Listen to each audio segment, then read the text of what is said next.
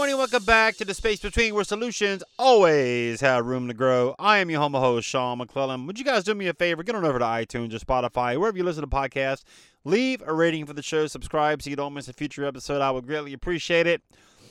Man, I tell you what, I hate when I leave my headphones at the house when I go to the gym. And that's what happened to your boy today. I got to the gym. I looked at my car. I'm like, headphones are at the house. Went for a bike ride yesterday and left them on the kitchen counter. And I guess it's okay.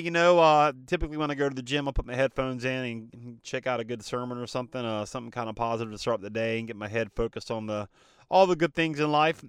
But I heard a song today at the gym, and this kind of gave me a reminder. I don't know who sings the song. It goes something like this. Forgive me if if I'm off tune or off kilt here, but it says something like this: when you want it the most, there's no easy way out.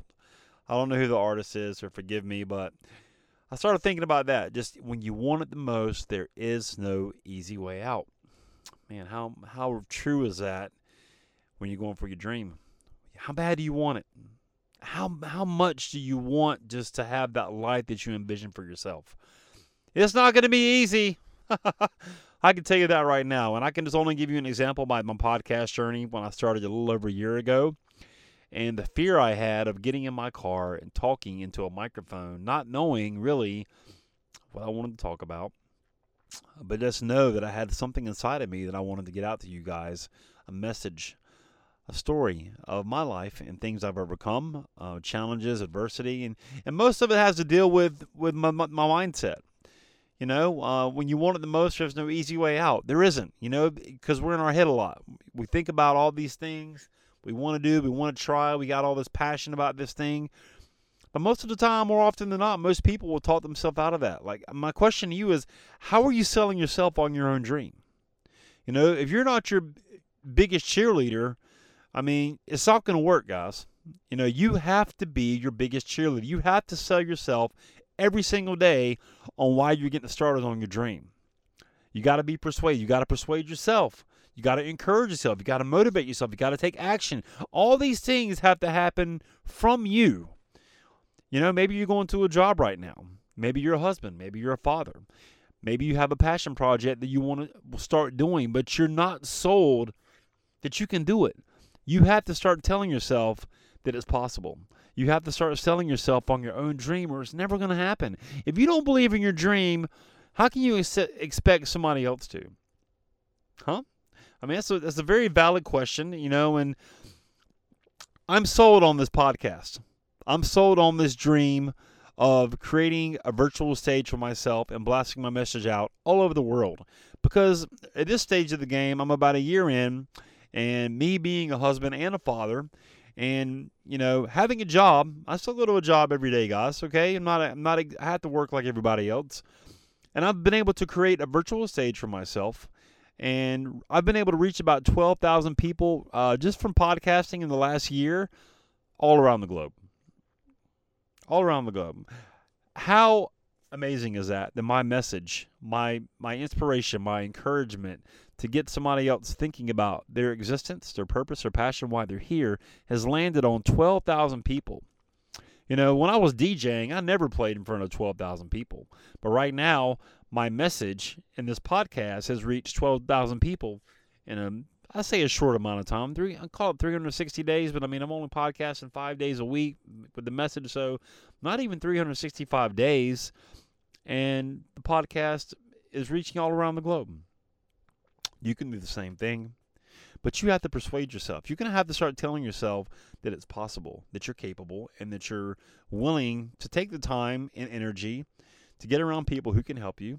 And whenever you're ready to launch your message, go to linkwithsean.com. Let's have a conversation about you and your dream, okay? I need to show you how to start selling yourself on your own dream if you're not sold yourself. Because you're clearly not doing a good job at it right now, okay? Because if you were, you wouldn't feel the way you feel. You wouldn't be contemplating all these ideas in your mind. You wouldn't feel frustrated. You wouldn't feel complacent. You wouldn't feel like there's no hope. All these feelings, I felt them. I still get those feelings. I'm not exempt from all these feelings, guys, but here's what I'm not going to allow to happen in my life anymore. And I suggest you start doing the same thing for you as well. Get out of your head. Start taking action. Action is going to cure every bit of fear that you're going to have about going for any sort of dream you have in your mind. It just will. Because why? Because subconsciously, you're going to start knowing, like, I am moving the needle forward. I'm working on my dream. You know, something happens inside of you when you start pushing that rock up the hill. Something happens. Something happens. You start creating momentum. And then you just keep going. Just don't stop. You can't stop. When you want it the most, there's no easy way out. Just know that it's not going to be easy. But it's going to be worth it.